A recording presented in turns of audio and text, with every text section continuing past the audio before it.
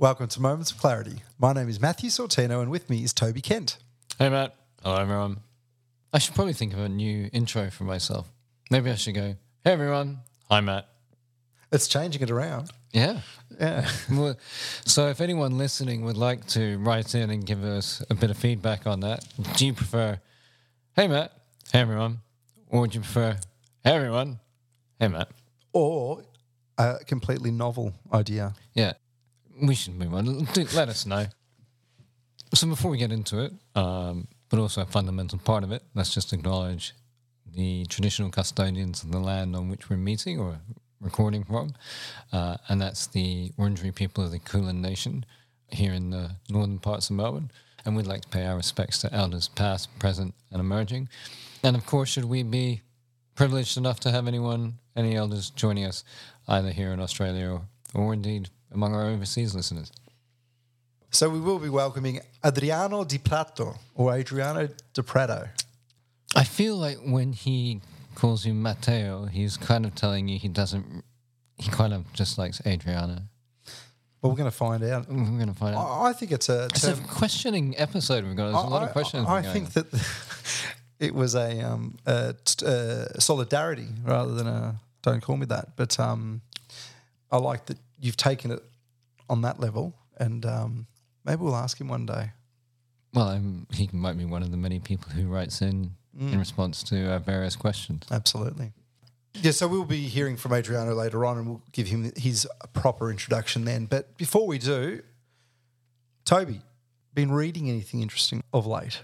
Currently reading a book called Upstream by a guy called Dan Heath, and it wasn't meant to be something I was trying to read for my work, but it's actually got an awful lot to do with a lot of work that I do around resilience and preparedness. And the reason the book is called Upstream, well, there are a couple of reasons, but one is fundamentally it's about how do we take action to prevent bad things happening. And part of the reason for that sort of framing around Upstream is it opens with a story that two people are by a river and a young child is suddenly washed down, and one of them leaps into the river and rescues the child.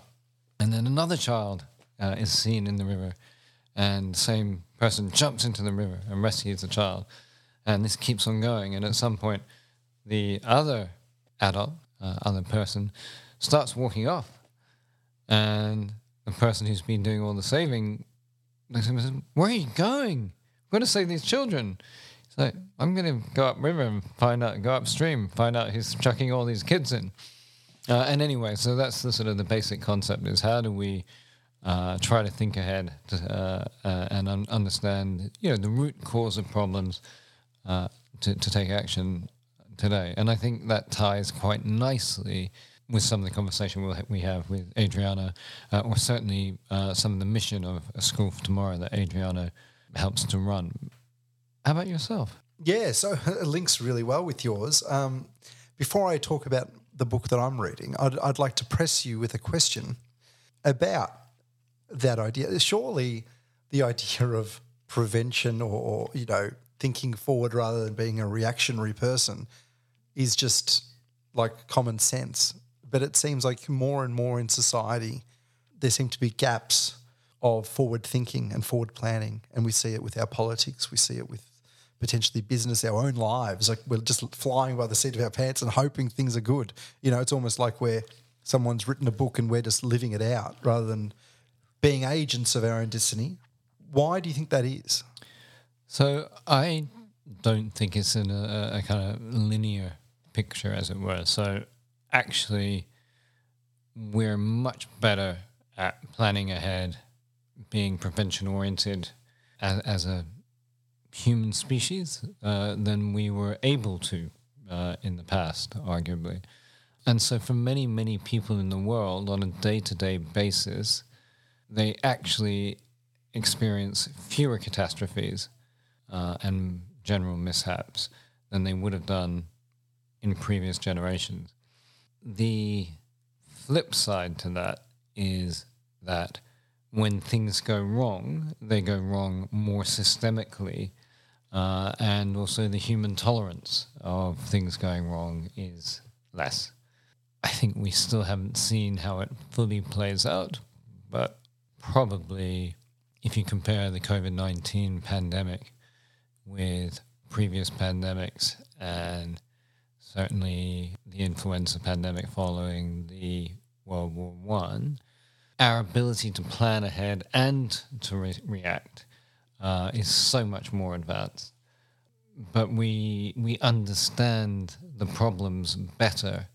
But understanding the problems better doesn't necessarily help us as a collective either feel better about it or indeed always make better decisions. But I think I don't have necessarily empirical evidence of this, but I think as a general rule, humanity plans ahead more than in the past and acts on that. Yeah, so to go to the book I'm reading, it's called Our Malady by Timothy Snyder, who is an author and historian and just a fantastic human being from what I've read of him and heard him. That he wrote about himself. He writes about himself. No, I've listened to many podcasts, many talks. I read a book called On Tyranny a few years ago, which was basically outlining tyranny in the 20th century and how he sees parallels with the American system and how Donald Trump was being a president. And he's saying denigrating institutions, universities, the media, all of that as the first steps. So it happened in 1920s Germany.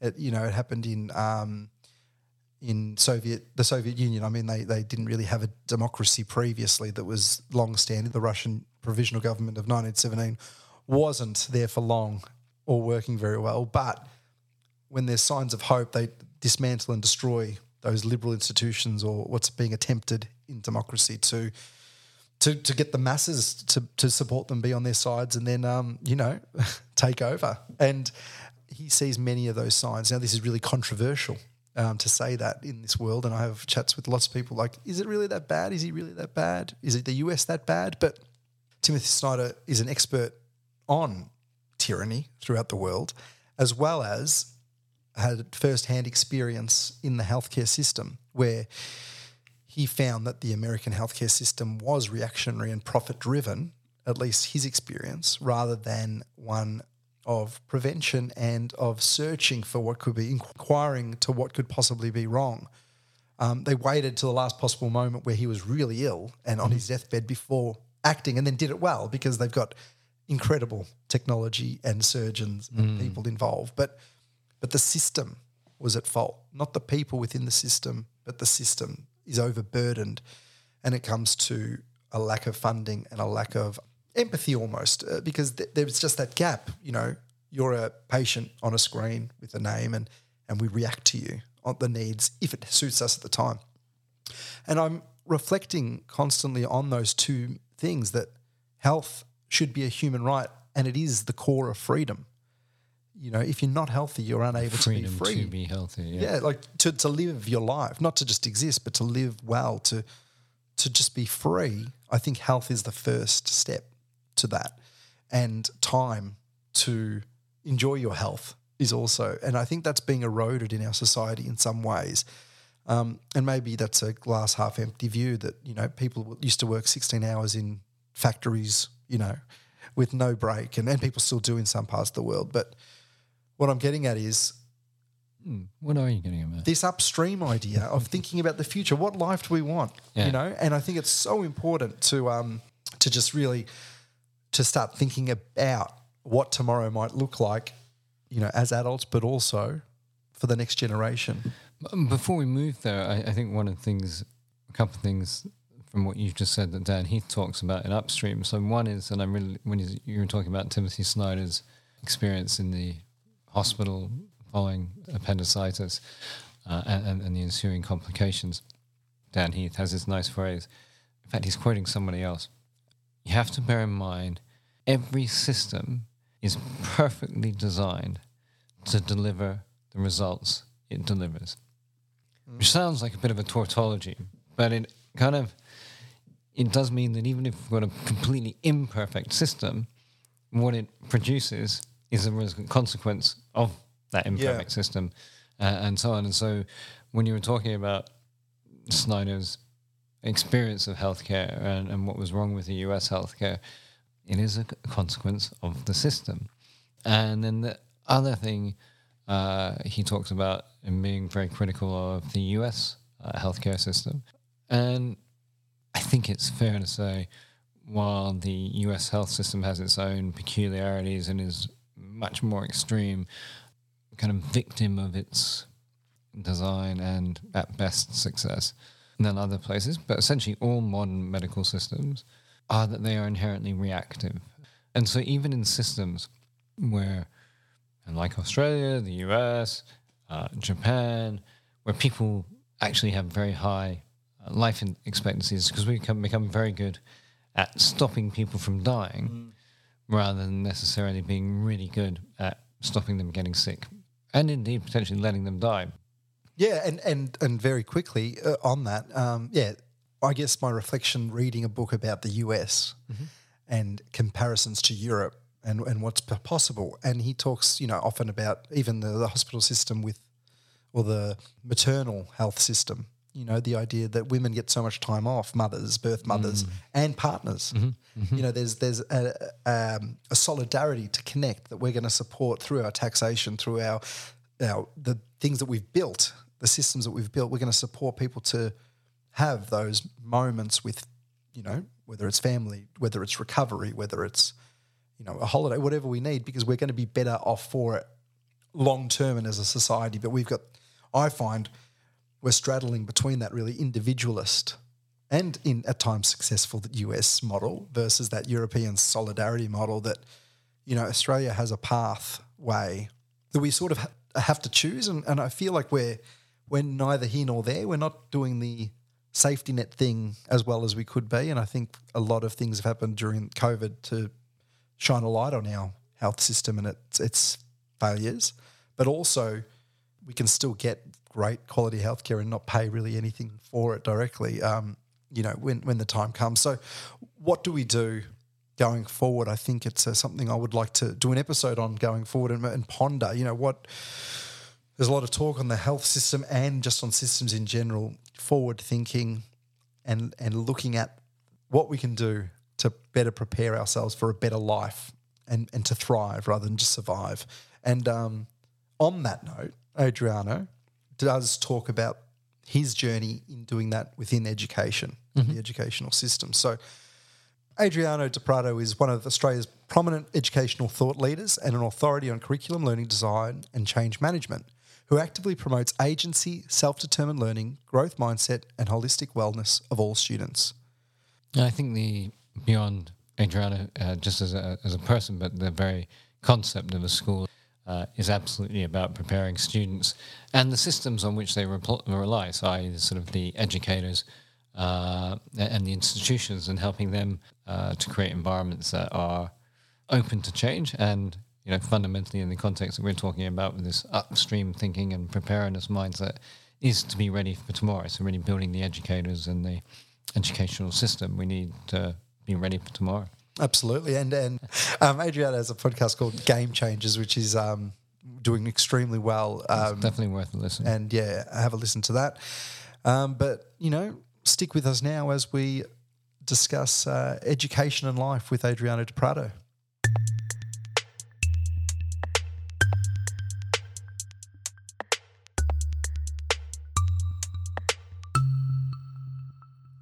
Adriano, welcome to Moments of Clarity. Well, thank you very much, Matthew and Toby. It's wonderful to be with you both. It's our pleasure. Adriano, can you get us started with a little bit about you? What's Adriano up to at the moment, and what are some of the things that led you to the point you are, probably in a professional sense to start with? Well, from a purely functionary point of view, I'm one of the founding partners of a new kind of educational startup called A School for Tomorrow, and we are a global network supporting students, teachers, school leaders and school teams to basically thrive in this new world environment. And in addition to that, I am the co-host of one of Australia's leading educational podcasts called Game Changers, which I'm exceptionally proud of. Prior to my life in the edupreneur space, which is still very new to me, having only been now in my third year, and I'm learning all the time, about so much about my capacity, but also about the value of enterprise and transferable skills, which I've obviously been advocating for in education for a lot longer than I've been in this space for. So prior to this, I had a life in schools, and they were predominantly in metropolitan Melbourne Catholic independent schools, where I had the privilege of being a deputy head at an independent boys' school in Bulleen. And then I was also deputy head at a co-ed educational school in Braybrook. And then prior to that, a whole series of different individual schools, all Catholic, all secondary. And I've had opportunities to lead different elements of those schools, whether it's in a visual arts capacity, whether it's timetabling, whether it's through the welfare side of things in schools or teaching and learning. So it's a pretty broad opportunity that I've had within education primarily, and that's been most of my professional life. Now I want to swing to, we're going to get back to all things professional life soon, Adriano, but sure. We want to swing to your upbringing and personal life. What brought you to education? What were the sort of foundations for you that led you down that path? I recently actually did an interview for Australian Teacher magazine where they asked me a very similar question. Yours is slightly nuanced around how did I then ultimately get into education. I'll talk a little bit about why I think education chose me and I didn't choose it in a moment. But my upbringing is predominantly in Melbourne's western suburbs. And I am a first-generation Australian. I'm a son of an Italian immigrant. That was my father. And my mother has an Austrian heritage. So two very strong Catholic nations. So I didn't have a choice, right? I was born into a Catholic household, and my first introduction to the church was via a christening at a baptism, and the initiation begins. So from a faith context, that's a bit of the grounding and understanding to the listeners a little bit about parts of my formation. What I was really fortunate about was that I had two parents whose work ethic example is not that dissimilar to most migrant stories, right? Come to Australia post Second World War at two different ages. My mother's is older than my father. My father is now deceased. He passed in 2019. My father came out here when he was 14 alone on a boat, and then he met up with his mother and his elder sister here, and he, I think, worked about 3 or 4 jobs, at that age. And developed a capacity to earn an income, to pay off his debt to the government, and then to be able to bring out his younger sister. My mother came out to Australia a little bit after my father came out to Australia, and also looking for new opportunities, as most migrants at that time did. And like all waves of migration to this wonderful country, continue to be on this great adventure, of it. But what I was able to witness throughout my entire life was two individuals that worked tirelessly to provide for their children and for each other. And they did it with humour, fun, lots of joy. I have such fond memories of constant travelling with them interstate on camping trips with cousins and friends and things like that. And so joy was a constant thread. And so was that work ethic I mentioned to you a moment ago, which I feel is an important part of my own kind of hardwiring, so to speak, and how I go about everything that I do. And so when it came to the pointy end of secondary school for me to make some decisions about what I'm going to study, because, as a child of a migrant, you're going to university whether you like it or not, right? And off I went to Monash University to undertake a design degree. And that was always my first passion. Art and design has always been and continues to be a great love of mine and a real interest. And the course was meant to be for 4 years. It had a new dean come in and offer us the opportunity to complete it within 3 years if you did some summer units and so on. So I took that option. But then I thought I always made this commitment that I'd do 4 years. So then I went and did a dip ed at the University of Melbourne. And there was a particular school that I did teaching rounds at for 3-4 weeks in North Keilor. And after I had finished my degree, I entered into the world of design and advertising, only to receive a call with an offer to come and be a teacher. And I thought, well, this is just going to be Adriano being curious, right? This is just him going into the world and trying another profession, but it's not going to be my bag. I'm just going to do it because I'm curious, and here I am. I'm going to return to the world of design. Well, 28 years later, I haven't left. And this is why I feel that education chose me, and it continues to draw me back to want to support remarkable young people. Mm-hmm. Are there elements of what you're doing with the School for Tomorrow that maybe give you, from the outside, just looking at the website and so forth, a little bit more freedom around to maybe indulge that more artistic, design-driven side of you? Is that an assumption too far? Or? No, it's not an assumption at all, Toby. I can say that everything you will witness from a visual context when it comes to a School for Tomorrow has an influence of mine on it. We have a great creative associate as well, Oliver Cummins, who's got some great skill in that space.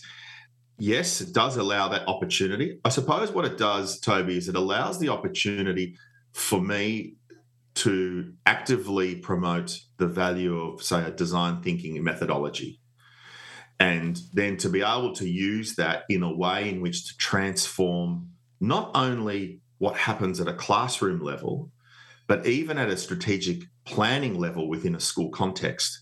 It's amazing when an executive team of a school enters into the first stage of design thinking, which is the empathy stage, where they are fundamentally developing an understanding of their community. It's an audit, but it's a deep listening. It's a listening, it's an observation, and it's a collection of data. But that empathy is so fundamental to them understanding what's sacred about their community. What are the blind spots? What are their inherent strengths? And where is their opportunity for real growth? And that introspection really helps, because empathy places you in the shoes of the other. And then, of course, along that continuum of design thinking, we move to the defining stage, where we really analyse that listening, that observation, and that data, and we synthesise it into some type of making of meaning. And then we move to iteration and prototyping and so on. So at a strategic level, it works exceptionally well. At a classroom level, I've only ever witnessed it transform young women and young men in realising their possibility. It's got structure.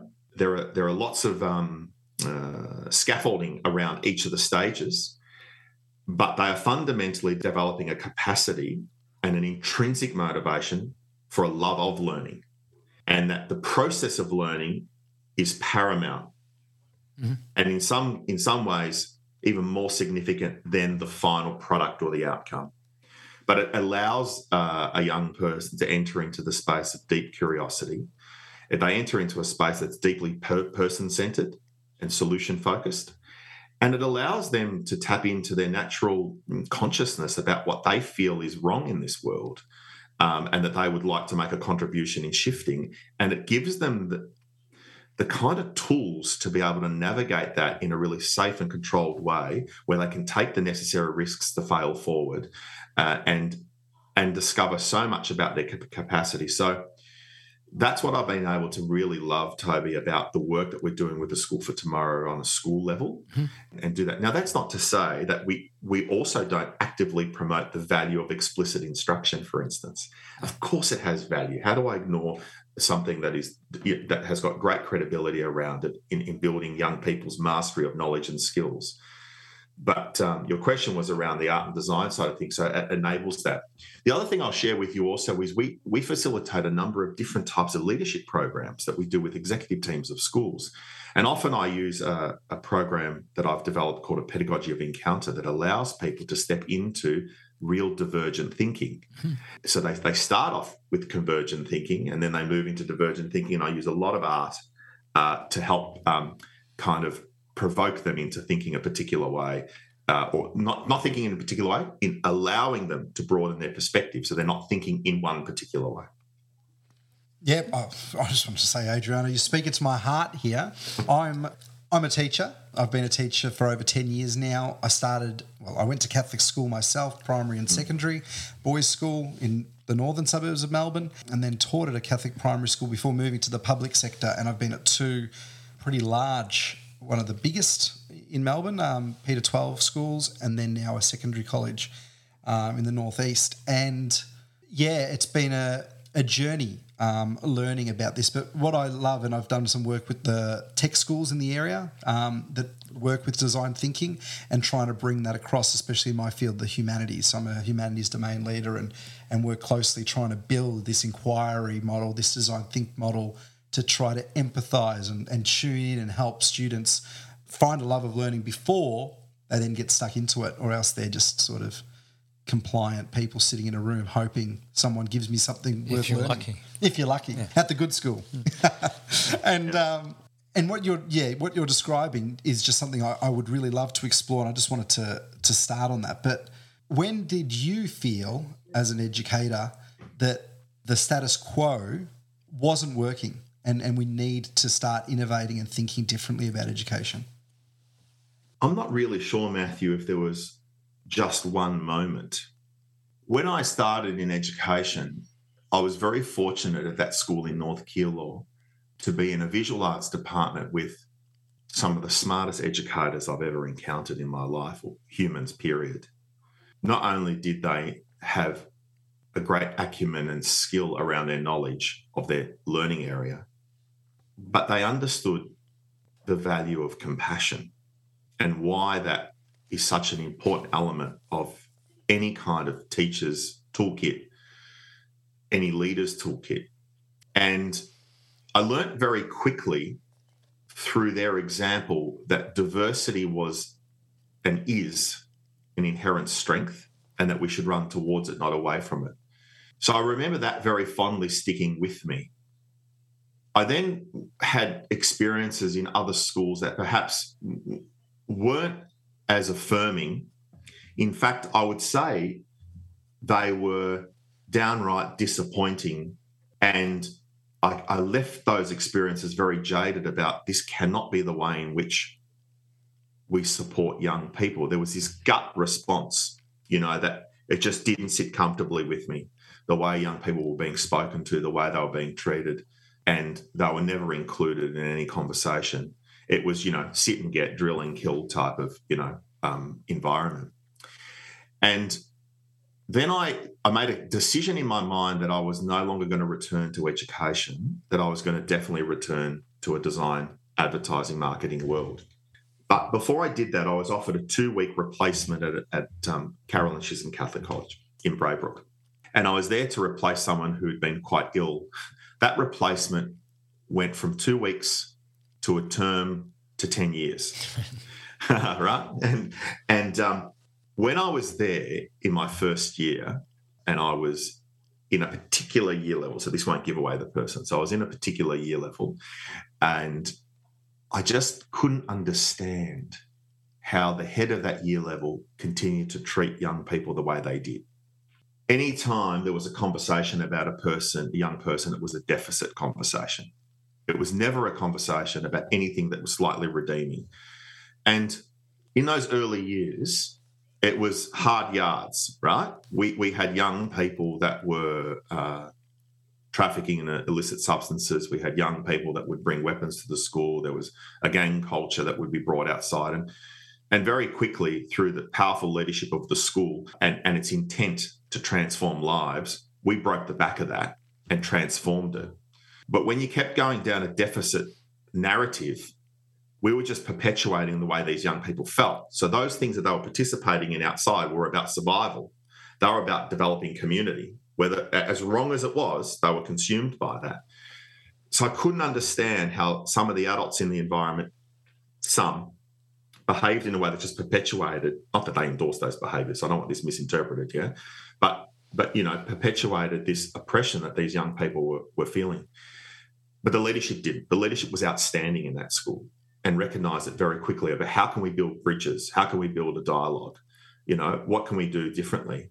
And so very quickly I saw a model of hope and a model that understood a leadership that understood inherently that its core business is not just about measuring productivity, but how do we create learning communities of significance that are about transformation?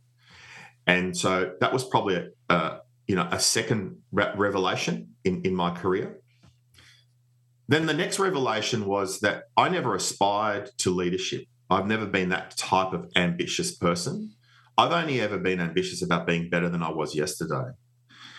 And I realized that when I was successful in winning a position of responsibility, that I was an agent of the principal's office.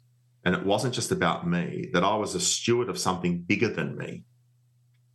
And that I had then different responsibility.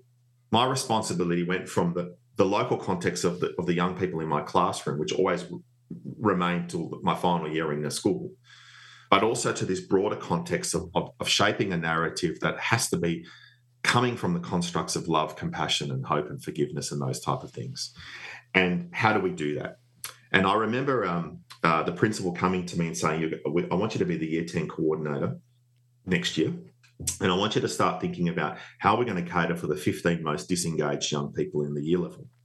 So I started then the following year as a Year 10 coordinator, and I started investigating what's possible for these 15 disadvantaged students. And I discovered very quickly, this is in 2003, perhaps, probably even earlier than that, I discovered very quickly that it wasn't that the 15 young people had an issue. It was what we were delivering for them was the problem.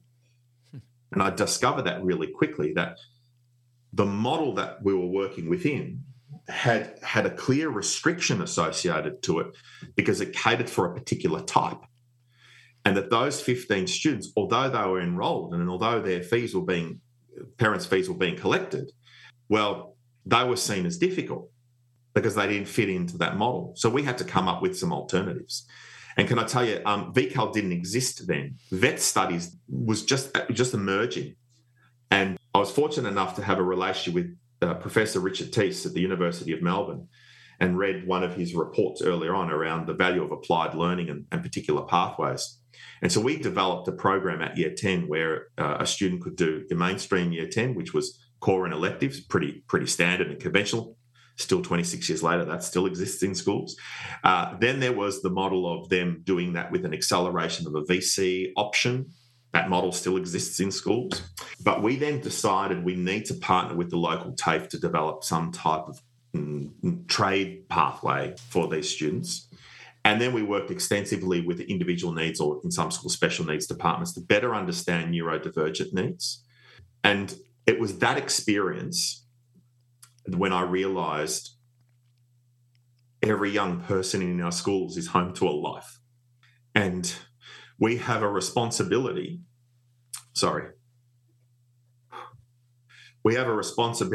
to make sure that if we are serious about equity and excellence, that we've got to cater for that for every young person in our school. And that should be our quest. Again, it's less about productivity, it's more about significance. And when we provided then and still do provide young people with the opportunity for them to step into their own possibility, well, it's transformational. Can I ask a couple of questions? And thank you for that, Adriana. One question is, given that you are so clearly committed and feel what appears to be very deeply the importance of compassion, the education, the potential within each individual, what is it that led to stepping out of direct teaching and being a vice principal to what you're doing now through a school for tomorrow? The reality was that in 2019, I was probably pulling 80 hours a week. Yeah. And by the way, that wasn't an expectation from anyone other than the one I've placed on myself. And my father passed away in the middle of that year. And Toby, I took no time to grieve, and I took no time to recognise that I was broken. You know, this hardwired work ethic in me is that you just keep going, right? You persevere, and I've done that for 26 plus years without ever stopping and pausing and affirming myself about what I've been able to achieve, but also recognising the gifts that I've been able to bring to these communities in partnership with so many amazing individuals. Yeah, I always recognise theirs, but never mine. And I feel that what happened was I increasingly became agitated with everything, and I felt that I was behaving in a way that wasn't consistent with who I was in terms of being short and abrupt with people, you know, with students as well.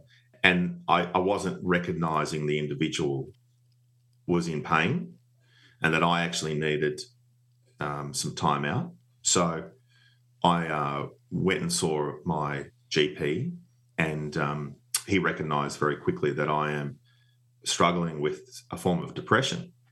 Now, that might be the post-trauma of finding my father gasping for air and trying to resuscitate his life and not taking the time to heal that trauma. So I made the decision, rightly or wrongly, to resign, because it was the first time in my life that I made the decision that I needed to place my well-being and my care first, because I hadn't done that up to that point. It was everyone else's, the young people in my care, the adults that I worked alongside of, my family, and so on. And so I realised I was pretty fallible. And that was a tough thing to come to a realisation for, because I felt that I needed to be all those other things for other people, but I'd forgotten to attend to me in that. So I needed to make that change, Toby, and I did. And as difficult as it was, because I loved my time at that school, I've got such fond memories of the staff and the students and the wonderful parents, but I needed the break. And the transition, though, was not something that I really aspired towards. COVID hit, and that derailed my plans to lie on a beach in Sicily for a couple of months and do nothing except rotate like a chicken on a rotisserie on that sand, right?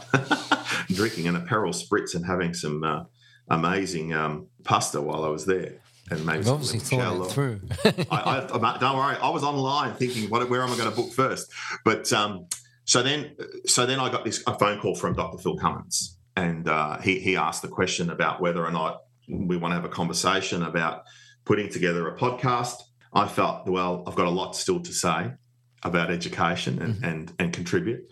And so we did. And then born from that and its success in a very short period of time was real interest from people in us almost becoming the game changers. And that's never been our intention. Our intention has always been to hero the guests, and it still is. But as a byproduct, that's what happened. And so people were coming to Phil and I about solutions to this issue about doing teaching remotely. And so we started a business called A School for Tomorrow. And it's been flourishing ever since. You know, we're in so many countries now. We have clients in South Africa, New Zealand, Canada, the United States of America. We've got clients in England as well, and other parts of Europe, and of course in Australia. And so we've got a substantial amount of students, schools that we support, for everything from simple strategic development, you know, all the way through to what happens in that classroom, everything through to student voice, entrepreneurship, building staff capacity around the value of explicit teaching as well as design thinking or project-based learning. We don't believe it's an either-or conversation. We believe it's an and conversation, and really understanding what is the local context and what are their inherent needs. So it's just been a natural evolution, and I'm absolutely loving that each day is a new surprise. And do you think that, mindful that it's, you know, a relatively young business, but nonetheless, can you imagine that your impact and the gift that you ultimately give to young people might actually come or be greater from being semi-outside of the system rather than profoundly in it? That is a great question, Toby, and it is a question that I'm still wrestling with. Do you miss the teaching? Yeah, so I'll answer this in two ways. There is no doubt that having access to a broader range of schools and systems the impact is larger. But to what degree is it impacting at a micro level is questionable. Although we're very good at what we do, of course, and we would like to believe that the impact is really, really positive in moving schools from a mindset of transactional way in running it to a transformational one, moving from that productivity measurement to one about significance. Do I miss it? I said in that interview in the Australian Teacher magazine is that I miss those moments when you're in a classroom and you're having a conversation with a young woman or a young man and the penny drops, where it's not about them just finally getting it in terms of the knowledge or skill mastery, but where they come to a realization that they have a capacity that they never anticipated. Yeah. It goes beyond the word potential. It goes to their inherent possibility that's limitless. Mm-hmm. And when that moment happens, your job is done. Because from that day on, that young person, although they will still need someone on their sidelines on the moments of when they do have crisis or the moments of doubt, because that'll still continue. They're human and they're fallible like we all are. But there's a different resourcefulness about them now. Mm-hmm. They've discovered their why, or they're more in tune with what their purpose is in that moment. It might change over time, but it's definitely now becoming an intrinsic motivation to be better than they were yesterday, as opposed to any extrinsic one, which might have been just about a score or a grade or an accolade or an award. So I miss those moments because they're the things that are life-giving. Yeah. Yeah. No, I hear that.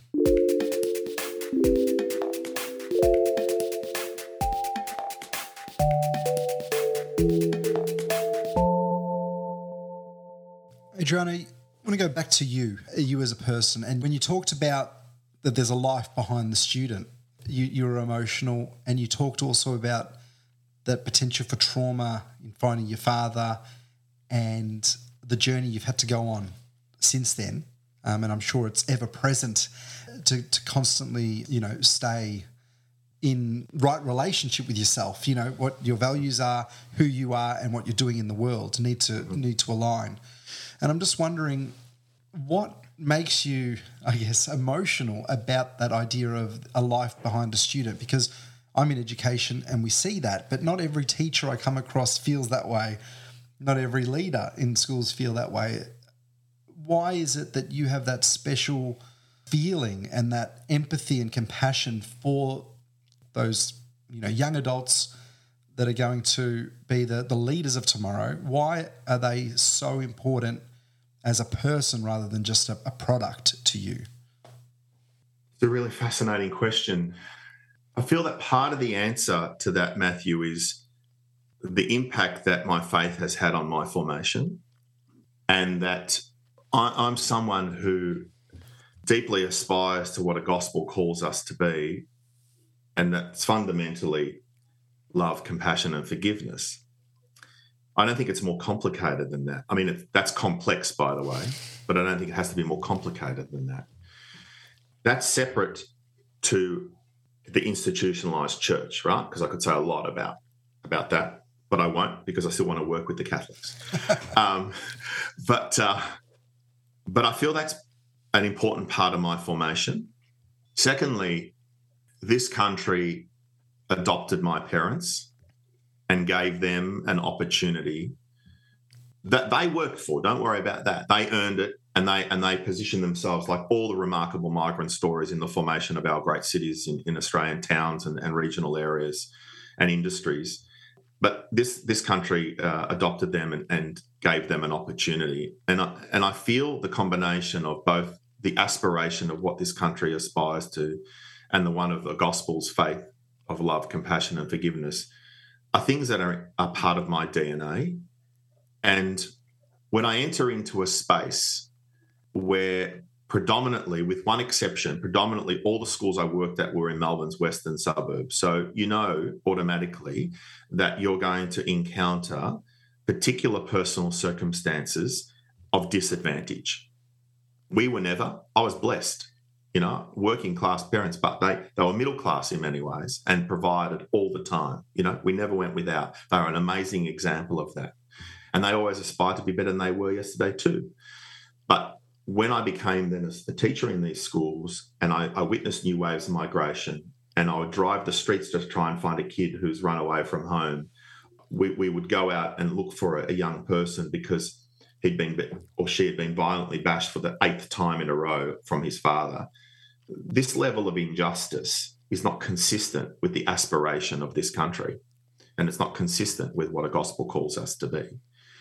And I feel then that injustice burned inside of me, deeply burned inside of me when I witnessed that. And I thought, how can we do this to the most innocent people on our planet? And what is it that we should then be doing to ensure that this doesn't occur anymore, mitigate it as much as we can, and ensure that every young person has an opportunity to thrive? So I always come then back to the fact that I'm a hope-filled person, and I need to be. And so in the brokenness of everything, there's a lot of hope, there's a lot of goodness, there's a lot of great people doing a lot of great things. And I rather focus on the aspiration of those individuals and less around the deficit of elements of life. That's really rich and sort of fundamentally moving.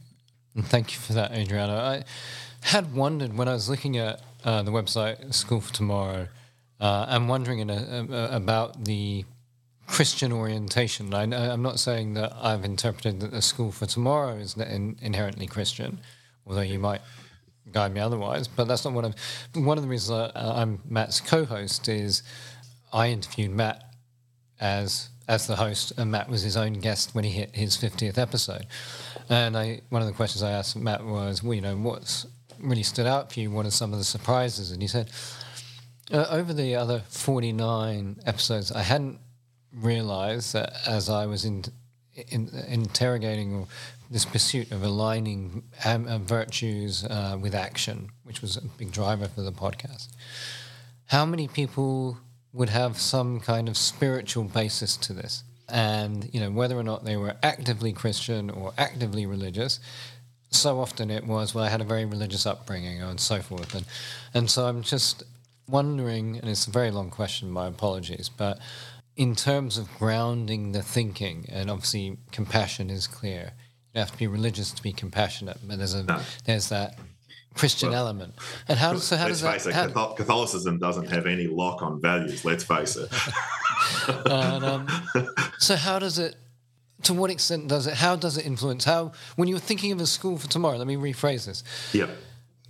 In a world which is in some ways more questioning of religion and traditional institutions, when you're preparing these people for tomorrow, what is the role of religion and how does it influence the broader thinking of what you all do? Well, in the context of a School for Tomorrow, we work with sectors in the public domain as well as in independent and in Catholic. So we have a preparedness to work within the values sets and the value proposition of each of those different sectors. And they all have value, right? One doesn't have superiority over values over the other.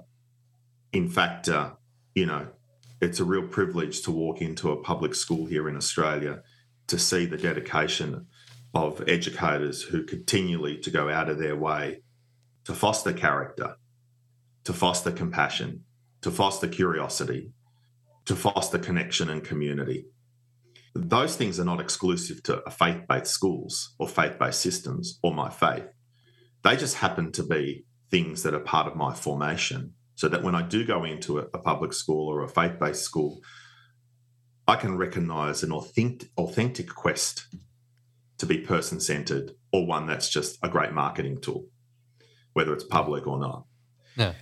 We have a responsibility in these schools for us to continue to honour what I said before, and that is every young person in our care is home to a life. We need to honour this truth, and we need to embrace its privilege and its price of giving each young person's life this kind of breath of abundant living. And my faith grounds me in my truth and my inner north and what I aspire to be as a person. I make mistakes, and I've made many, and I reflect upon those and think about how I can ensure that that doesn't happen again. But that doesn't necessarily influence then how I work with schools or how we work with schools at A School for Tomorrow, apart from having a bit of a compass or a radar about the value of values, period. The interesting other thing too is that so much of our system in Australia, for instance, or in Western democracies, is built on Christian Judeo principles, right? Whether you're of a faith or not, but so much of our laws and our systems and our democracies are built around these kind of constructs. So it is a little bit of a thread it's not uncommon. But we definitely don't hold the monopoly on virtue. That's for sure. It's funny, just a quick story. But it reminded me when you were talking then of when I was in Iran a number of years ago now, and I chat with people, and I never told anything that wasn't true, but just I drew out different elements of who I was, in different conversations, just to test. So I told people I was Christian, I told people I was Jewish, I told people that I was American, I told people that I was British, all of which are part of who I am. And the only time, and everyone, again, bearing in mind this, Iran and hates the US, and people loved that I was maybe American, or that I was American, loved that I was from the UK. They were just so pleased to have someone else there. The only time I got a bad reception was when I tried the one which was also kind of true, which is I'm an atheist. Because they just didn't know where I stood then. It was like, what do you believe in? And so everything else was fine because they could place me. And then that one was where are your values? What do you stand for? Which is interesting. It's really interesting that you would have that response. And I keep coming back. I made a statement earlier on where I said that, diversity is our strength, right? If we are serious about creating learning communities that are truly inclusive, the question we have to ask ourselves, and it's a question that one of our guests on Game Changers, an American or a Danish educator who's based in America, Pernell Rip, said, whose voices are missing? Mm-hmm. That's a powerful question. And I think the other part of that question is, and what impact does it have on our view of the world? And so the coloured person, the member of the LGBT plus community, the elderly, someone from Asia, an atheist, a Catholic and a Jew and a Muslim and a Hindu should all be around the table, right? Because we don't know what we don't know. And unless we are prepared to ask that hard question about whose voice is missing, we are simply shifting the deck chairs on the status quo and simply perpetuating a legacy piece that has maybe favoured a particular subset of society. And until we're open to the possibility of our hearts and minds and listening to the perspective of the other in a real conscious dialogue, we're not going to break free of any binary thinking, particularly when it comes to education. Thanks, Adriano. I've got a big long rant in me, but we don't have time for it. And it's not. And we don't even try to get it out of me because I go for a while. But I love everything you've said, but it's based on the question I'm about to ask you, and I think you can put it a little bit more succinctly than I would in my rambling ways. Education, whether you're in it or you're not, it feels a little bit broken right now, the system, and it's so integral to our ongoing success as a nation, as a world, and for individuals as well. Do you think you could outline briefly the overarching problem or some of the problems and then go into some potential solutions where that hope and optimism out of the wreckage can come from? Matt, you've asked me this question with only a short bit of time remaining. That's a whole series in itself. In fact, go listen to Game Changers and you'll hear us having this conversation every single series. I'm going to answer it this way because I really like your listeners to go out and buy our book that's coming out in October called Game Changers, Leading Today's Learning for Tomorrow as well. Small little plug there. We'll put it up front on the show. I'll answer it this way. My hope is that I'm going to talk about Australia, okay? I'm not going to, for now, because we've got to start locally. My hope is that Australians, we break free of binary thinking, period, and adversarial approaches to so many issues that we're currently facing. My hope is that our leaders start to look for a common good rather than focusing on difference. My hope for our country is that we become much more intellectually curious and collaborative. You shouldn't be in the educational sector if you don't have hope. And my hope is to instill in each of the young people we educate a great optimism and a sense of possibility to learn, to live, to lead, and to work for their future. A future that many can't necessarily see, but so much of it's already here and we're already late. And the faster we come to a realisation that schooling and education is less about me as the adult and more about what that young person is going to need to thrive in their world. When we come to that realisation, transformation will occur. I'm not calling for revolution, by the way. I feel that evolution is a way in which to bring people along. But we can no longer deny that so much of our system is broken, and we need to continue to operate from a position of deep hope where every person in our community feels included, where they feel valued, where they feel trusted, and that we begin to work together with leaders and each other, and where the notion of permission supports each person to rise and for them to kind of be stretched in letting go of this notion of simply control and compliance, and being open to the possibility of the inherent value of each person in our community. Matt and I had a conversation a few episodes back about getting rid of manifestos, but if that weren't a manifesto, I'd sign up to it. Look, Matt, there'll be people listening to this that will think that was just a bit of word salad, and I can accept that. But we've got to start with a shared vision and a shared vocabulary. We need a new grammar in schools and a new language. That's the vocabulary part, right?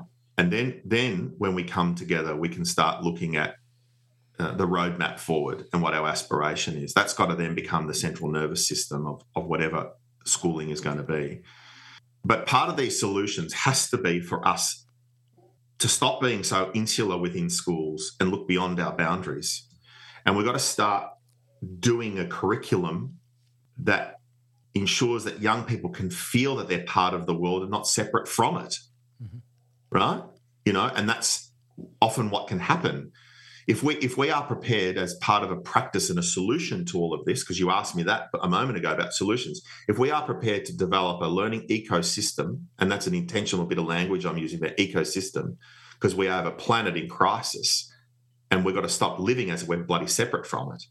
If we develop a learning ecosystem that leverages the best of the on-campus experience of the character apprenticeship between the teacher and the student, and the peer exchange that goes on between the young people and so on, with the advancements in technology, with an in-context experience as well as an in-country experience, I feel then we're going to start shifting what we value. In schools at the moment, we value what we give time to. So when they say they value well-being, yet it's 15 minutes of a day dedicated to well-being out of the entire time students are there, I call that bullshit. When they say they value giving young people real-world experiences, yet they're still doing humanity projects where they're building volcanoes and ancient Rome, right? That might have value around them demonstrating mastery, but where is the opportunity to take the lessons of ancient Rome or Mesopotamia and the great learnings from the philosophers of the time, or the architects and the artists, and to transfer them in a real-world context today, so that student can go out into their local community and make an immediate impact on that community using the learning from that history? Where is then the opportunity for them to have an immersion experience in a foreign country where they are encountering difference on a scale that they've never witnessed before?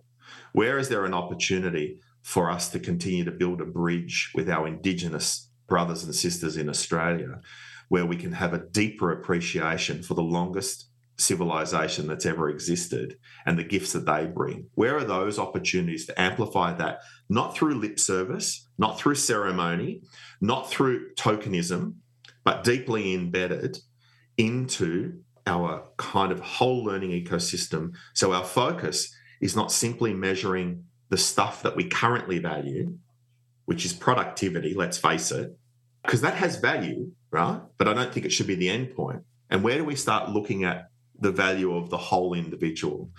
Where do we start looking at things like their character formation? Where do we look at their self-efficacy and their adaptability skills? Where do we look at their capacity to network and communicate and problem solve and be creative beyond the domains and silos of subjects? You know, no learning in real life happens in isolation from one thing to the next. It's all integrated. You know, it's not like we don't have the answers in front of us. We just got to raise our eyes and start realizing that the world that these young people are entering into is dramatically different to when I was their age. And I've got to park my bloody ego and realize that if I don't focus on ecosystem, we're going to fail these young people. You know, and this first quarter of the 21st century shouldn't be part of history that fails young people in education because of our reluctance to evolve. Sorry, you got me started, Matt, and I'm not going to stop. It was brilliant. And before Toby ends our conversation with our last question, I just wanted to touch, you said the word salad, and you know, some people could call it that. But I think it's integral, personally. The reason I started this podcast was to create a sense of shared values, to start a conversation rather than beginning with, I read this article and you read that one. Yeah. You know, I know this and you know that, and we challenge each other. And you've talked about that a lot today, which I'll take away with, you know, from this, which is the need to find you know, the solution through our sameness and our togetherness with diversity, whatever it might be, but our shared values, our love for each other and the planet and whatever it might be, to make a difference rather than find those, you know, I can do this better than you. You can, you know, whatever it might be. So thank you for that. Yeah, it's been brilliant. Now, at the risk of landing on a flat note, because you've already said, you know, teaching chose me. It wasn't something that I recognize. You've spoken about throughout your career. There wasn't any single point when you said, this is what I've got to do. But nonetheless, the title of the podcast and our recurring question is, in the context of what you do today, in the context of all the effort and, as you've described, the hours and hours of your life that you've put into this, for want of a better word, calling. Mm-hmm.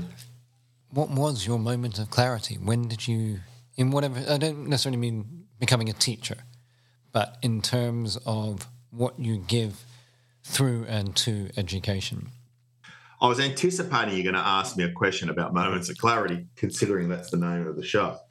But how am I going to answer this? Well, I feel I'll share you a quick little story, because my short answer is very simply, young people have given me clarity. In 2017, I had the opportunity to travel with 10 young men from the school that I was at, plus 3 staff members, to Cambodia. Here we lived and worked in solidarity with the Maris brothers and the local community in support of the young people of a town called Pei Lin, very close to the Thai border. Very, very hot place as well, and not a lot of coverage. Each student, for me, was an example that hope is the virtue of a heart that doesn't succumb to darkness and despair, but is also able to see tomorrow flooded with light and optimism. That they were a group of young men capable of starting a revolution of deep faith, love and hope. I refer to them more as pilgrims as opposed to tourists, because, you know, tourist has a certain superficial element to it, where, of course, a pilgrim is about an encounter that goes beyond the surface.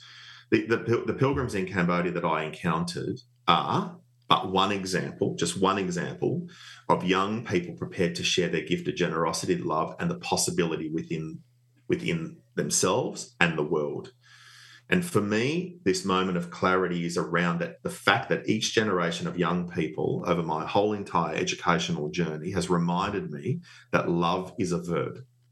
And they continue to provide me with much oxygen and hope of our collective possibility as we kind of navigate these unknown futures. And as I said before, we should never forget this notion that each young person is, in our care is home to life, and that we need to honour this truth and embrace the privilege and price of giving their life the breadth and abundance of living. And that type of level of clarity is around what my purpose is, what my why is.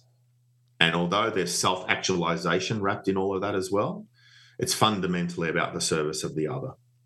And the more and more we are prepared to step into that deep place of vulnerability in the service of the other, because, the moment you encounter another person, you're opening yourself to their possibility, you become vulnerable because you don't know what you're going to get, right? When we step into that, there's a different level of permission that takes over, because you are entering into a space where you're giving yourself the formal consent to continue to say yes to self, to place, and to other.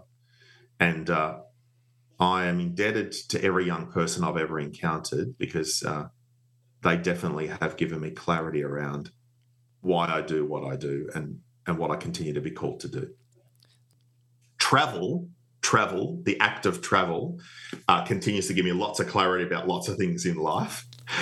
This notion of setting out on a new adventure and unearthing kind of new encounters, continues to give me life and feeds a kind of deep desire, I suppose, within me to forever remain curious. And there's an Italian saying, dolce fa niente. Basically, it means, the sweetness of doing nothing.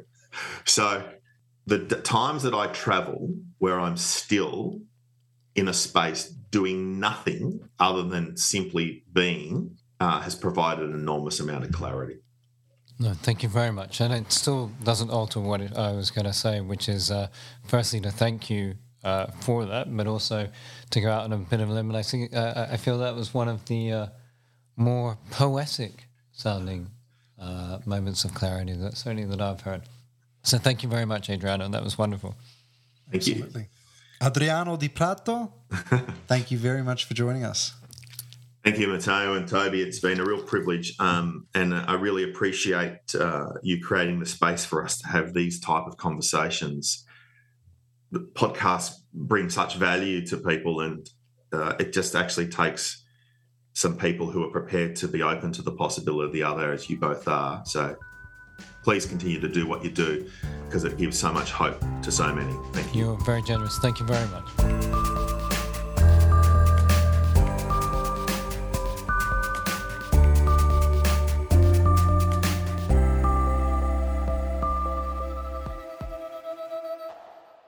Thank you so much for listening to Moments of Clarity. If you are enjoying the podcast, there are a range of ways you can help us grow and continue to bring our conversations to you. If you haven't already, please subscribe to Moments of Clarity on Apple Podcasts, Spotify, or the podcast player of your choice. This will ensure you never miss out on an episode. While you are there, you can leave us a review. It really does assist us in getting found by new listeners. However, the biggest way you can help us is to share the podcast with friends, family, colleagues, and your social networks. We are hoping to build a community here at Moments of Clarity and want you, loyal listener, to help us build it. We would absolutely love to hear from you and always take the time to reply to your messages. You can get in contact with us on Instagram at Moments of Clarity Podcast, via our website moc-pod.com, or email hello@moc-pod.com. Thanks again for listening to Moments of Clarity. See you next time.